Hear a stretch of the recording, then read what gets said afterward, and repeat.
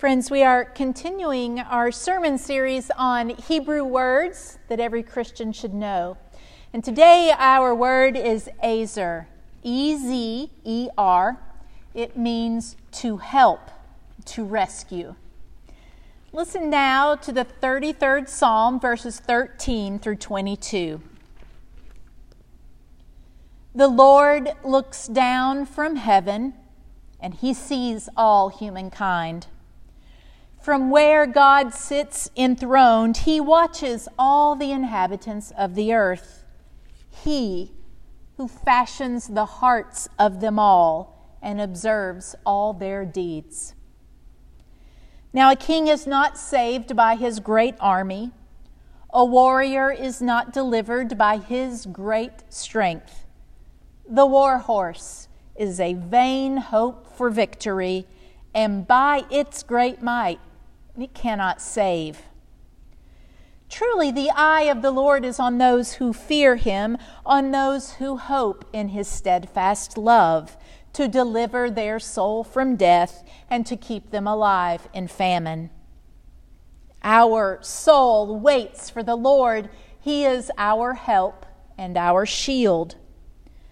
Our heart is glad in him because we trust in his holy name. Let your steadfast love, O Lord, be upon us, even as we hope in you. Friends, this is the word of the Lord. Thanks be to God. Would you pray with me? Gracious God, we gathered here this morning to worship you and also to hear a word only from you. It is our prayer that any words that are spoken that are not of you, they might fall away. And that what we share in our hearts and our minds would be only of you. Speak, Lord, for your people are listening. Amen. Early in the Old Testament book of 1 Samuel, you have a young Samuel. He is a young man. I don't know if you remember the story of Samuel, but as a child, he was placed in the temple to learn how to be a priest of the Lord. And what he discovers is that the priests of the Lord at that time are corrupt, and Samuel calls them out. And he becomes the priest over all of Israel. And so when he is a young man, there is a time where he says to the people of Israel, you need to return to God. And all of the people were afraid because there was this coming battle with the Philistines. And so when Samuel tells them, you need to return, you need to place your trust in God, they do, and they are delivered from the Philistines. And so Samuel builds an Ebenezer, which is this tower of rocks. And Eben means stone, Ezer or Azer, which is our word today, means to help. Samuel said, I build this tower of rocks because this is the place, geographically and in time, when the Lord helped us. Azer, that we receive help from the Lord. Now, in the Torah, this word is used about 20 times. And it is always used when it talks about being helped in a divine way. And we know that the idea that God helps God's people is a cornerstone of both Judaism and our Christian tradition. And many theologians over the years have remarked that no one really doubts if God helps. It's that so often we don't understand how God uses God's power.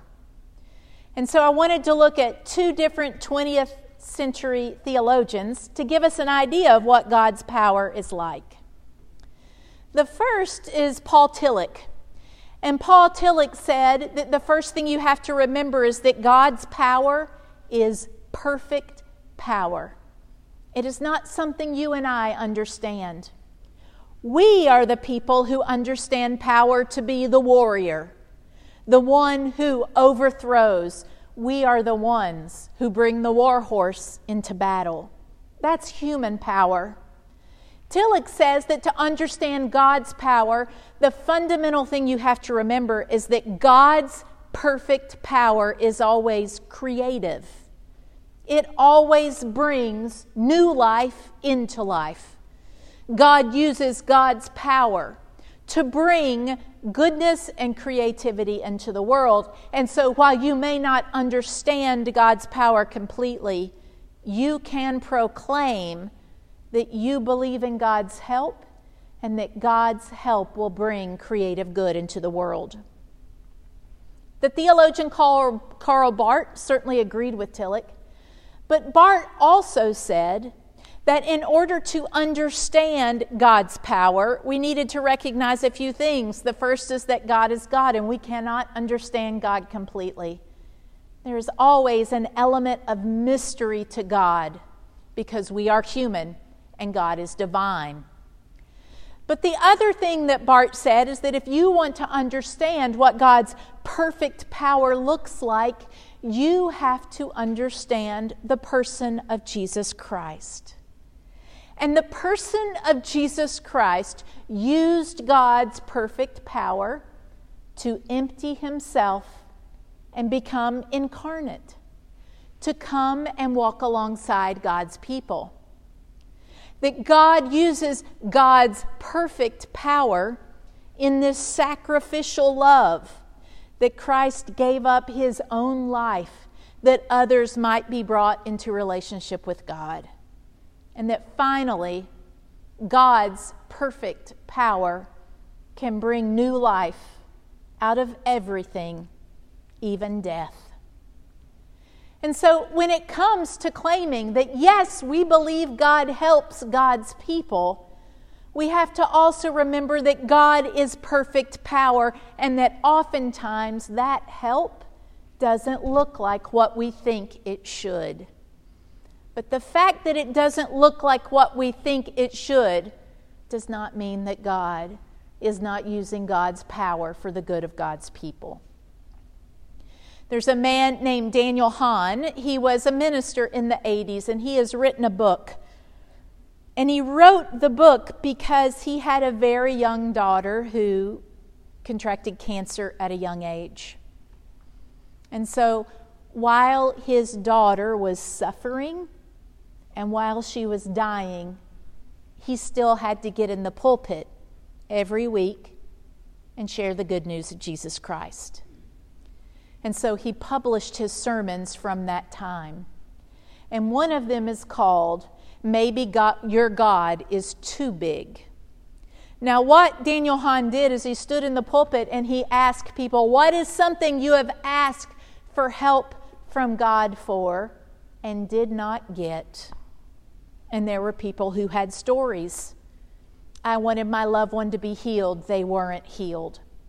I wanted my child to make better choices. Instead, they made destructive choices over and over again. And to that, Daniel Hahn said, I wanted nothing more than to have a healthy child. And she died. And then Daniel Hahn says this, sometimes we believe in God's perfect love and perfect power, and we confuse that by thinking that also God's will would be our will. And that is simply not the case. God is mystery, and we can count on God's power and on God's love, but it never looks exactly like we, in our humanity, think that it should. And so I was talking with my group on Tuesday at Tea with Tara, and I asked them, is there a time when you have asked for help and you have gotten it? And they had stories. And in every case, the story is, it wasn't exactly what I wanted, but yet I felt God's deliverance.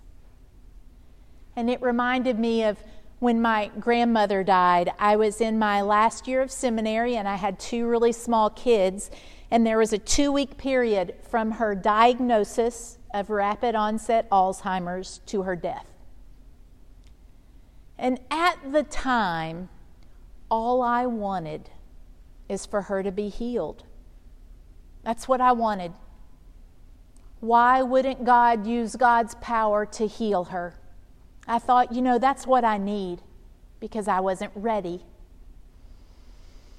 So I went the first weekend after her diagnosis, and she didn't know who I was. And then I went home and went to school, and I went back the next weekend. And I walked in her room, and she was sitting up in the hospital bed, and she looked at me and she said, "Tara." And I got to sit next to her, and I got to wrap my arms around her the way she had done to me so many times when I was a child. And I got to say, "I love you, and you saved my life." I got to say that to her. And after she passed, I realized two things. One, I realized that God had helped me by giving me the greatest gift. And that was the chance to say to her, when she could hear me, that I loved her and that what she meant to me was significant. What a gift. I didn't even know I needed that. But the second thing I realized is that what I wanted more than anything was for her to be healed. And you know what? I got that too. Because in her death, she was healed completely and restored to a glory that I can only understand a small bit. It wasn't what I wanted. You know what I wanted? I wanted the Lord God to suspend all of the natural laws for me. But instead, what I got was my grandmother restored to wholeness, living with her Savior, and I got the chance to say thank you.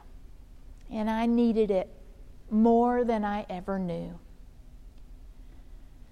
As people of faith, do not doubt that the Lord God seeks to help you. And do not doubt that the Lord God has a perfect power that can help you in all that you experience. But also remember that we do not know the mind of God, and that sometimes the greatest gift is that God is present in our suffering, that God gives us opportunities we didn't even know that we needed, and that at the last, God heals and restores and gives new life. I would have preferred it if God had suspended all the natural laws just for me. Instead, what I was given was a chance to say thank you and a resurrected love of my life, my grandmother. The Lord God helps, and we need it, and we should be grateful that the Lord God's perfect power and perfect love are offered to an imperfect humanity. Amen.